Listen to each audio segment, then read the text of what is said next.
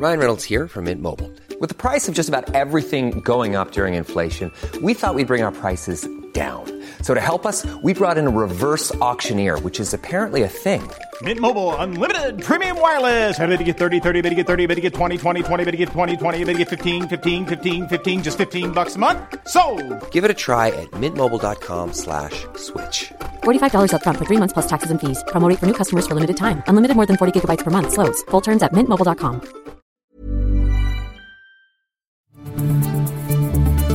This is The World in 10 for Monday, the 9th of January. I'm Sonal Patel. And I'm Steve Forbes. Worldwide condemnation after protesters storm government buildings in Brazil. Like true vandals, destroying what they found in front of them. We think there was a lack of security, and I wanted to tell you that all those people who did this will be found and punished. And Prince Harry tells all ahead of the release of his new book. I thought that the four of us would bring me and William closer together. We could go out and do work together, which I did a lot as the third wheel to them. We start in Brazil and dramatic scenes from the capital, Brasilia, where thousands of protesters storm the country's seats of government, smashing their way into Congress, the Supreme Court and the presidential palace. People wrapped in Brazilian flags breaking windows. The police responded with tear gas. It's something many thought might happen after October's fraught and divisive election. Supporters of Jair Bolsonaro mirroring what happened in the US Capitol riots 2 years ago. It's not for nothing the former president's nickname is, among some, the Trump of the tropics. But this was more than a copycat insurrection. John Bonfiglio is a journalist based in Latin America. He says what people are angry about is not that Bolsonaro lost, but that Lula won, a man they think belongs in prison, not the presidential palace. The fact that they did not agree with the result of the election, and basically stating that they do not respect the halls and the processes of power in Brazil. There's been no evidence of fraud, despite what people may say. President Lula, who's been in the job for just a week, condemned what happened, calling the protesters fanatical fascists. Like true vandals, destroying what they found in front of them. We think there was a lack of security, and I wanted to tell you that all those people who did this will be found and punished. Latin America journalist John Bonfiglio says at best the authorities were caught unprepared. At worst, they're involved. One of the major questions at the moment is about this 8-kilometre walk for the protesters, the demonstrators, the fact that they were escorted fundamentally by the police and the military right to the doors of Congress. The invasions have been condemned by leaders around the world, including US President Joe Biden, who called it an assault on democracy. John Bonfiglio says many are worried such unrest could spread globally. This is the fourth biggest democracy on earth. So in the last couple of years, we've had the second and the fourth biggest democracies on earth that have had their seats of power attacked by incursionists. That this continues and spreads. The worry is this is the very beginning, the thin end of the wedge of what may come to pass in other democracies globally. From Brasilia to the British monarchy, where after a week of leaks, the accidental early sale of his autobiography in Spain, and the ensuing explosive allegations that emerged, Prince Harry's 2 blockbuster interviews have finally aired ahead of the release of his book, Spare. In the interview, first aired on British broadcaster ITV, Harry revealed the reaction that his family, and specifically his brother and sister-in-law, had to his relationship with Meghan. I don't think they were ever expecting me to get into a relationship with someone like Meghan. There was a lot of stereotyping that was happening that I was guilty of as well at the beginning. What do you mean specifically? Well, American actress, divorced, biracial, there's all different parts to that and what that can mean. Harry has accused members of the royal family of getting into bed with the devil in terms of their relationship with the tabloid newspapers. In the wide-ranging interview, Harry said he has no intentions of hurting his father, King Charles, with his actions. The Duke of Sussex also recalled the moment his father told him about his mother's death back in 1997, and he now feels compassion towards him as a father. I never ever want to be in that position. I don't want history to repeat itself. I do not want to be a single dad. And I certainly don't want my children to have a life without a mother or a father. The Times' royal correspondent Valentine Lowe says that there were moments where Harry seemed to show a lack of self-awareness. I mean, at one point, Tom Bradby asks him about what he would say to William and to Charles about the book, or what they'd say to him. He says that any conversations between him and them about that would remain private. I sort of, I mean, that's a real marmalade dropper, isn't it? It's like, yeah, Harry, you proved yourself not very good at keeping things private. Harry has also been criticised for admitting to killing 25 Taliban fighters during his time in the military. In his new book, he says he did not think of them as people, but as chess pieces instead that had to be taken off the board.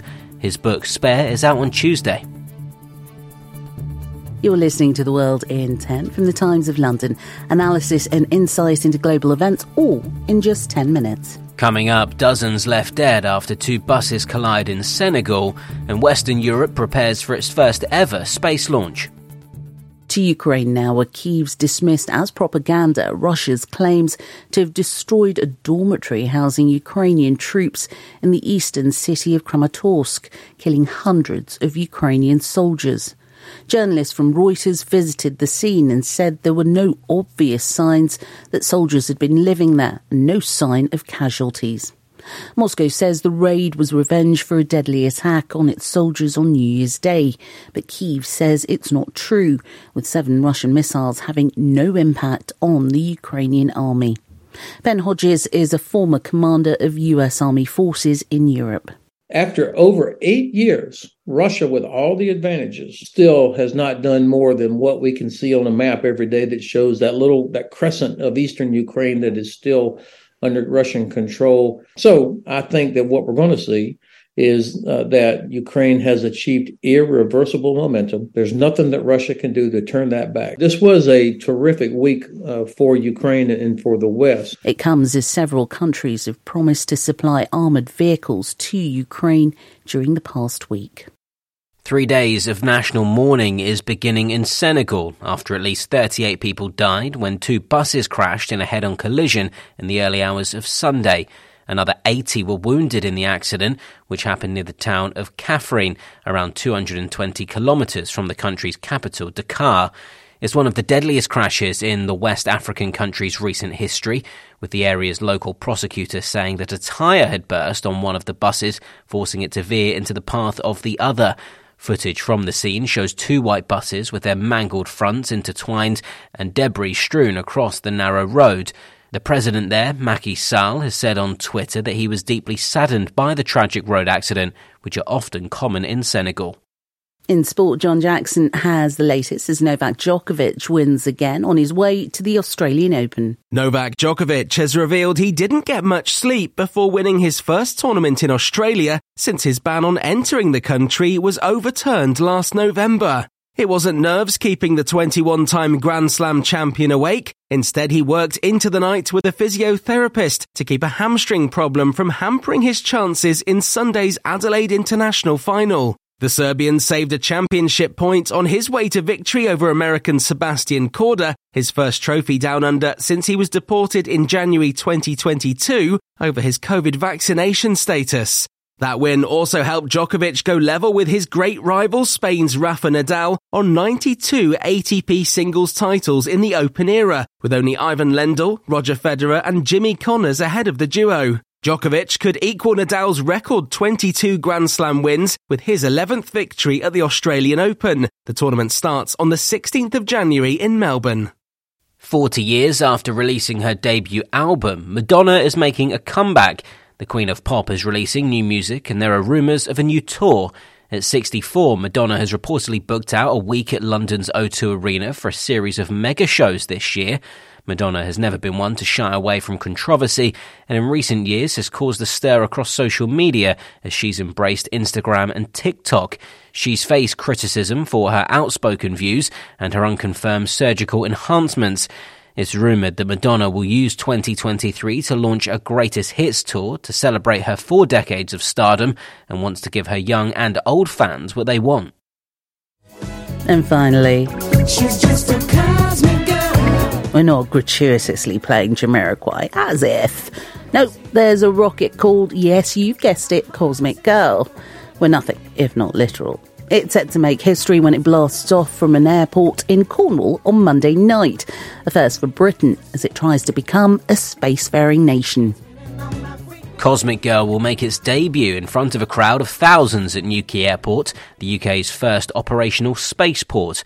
The Virgin Orbit crew are said to be amazed by how many people will be watching, with a spokeswoman saying that they were more used to 2 people looking through the fence at their usual home in the Mojave Desert in California. But then space launches are more common over there.